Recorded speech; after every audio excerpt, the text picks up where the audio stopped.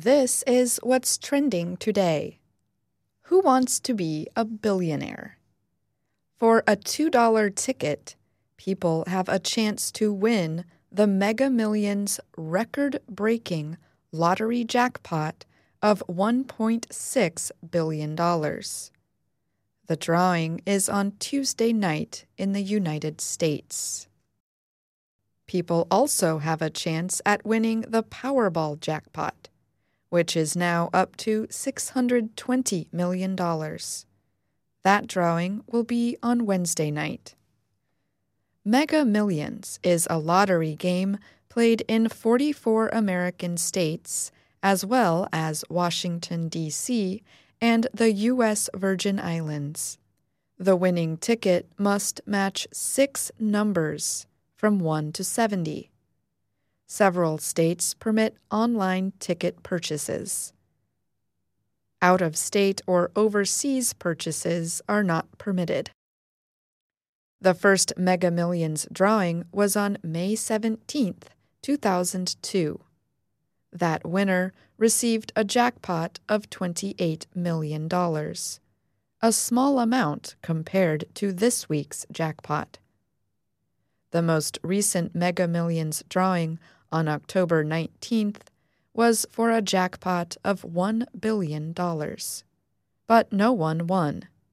It was the 25th drawing in a row that did not result in a winner. About 280 million tickets were sold for the October 19th drawing. Those tickets covered 60% of all possible number combinations. So, what are your chances of winning the $1.6 billion jackpot this time? Very, very small. The financial website The Motley Fool says the chance of someone winning the Mega Millions jackpot is 1 in 302,575,350. The chance is a little better with the Powerball.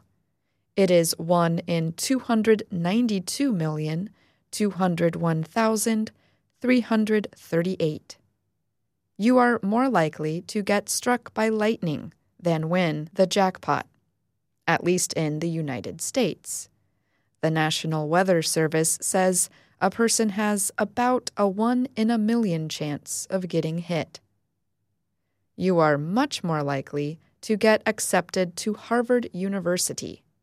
The Ivy League school accepted 5% of its 39,000 applicants for its 2021 class. That is a 1 in 20 chance.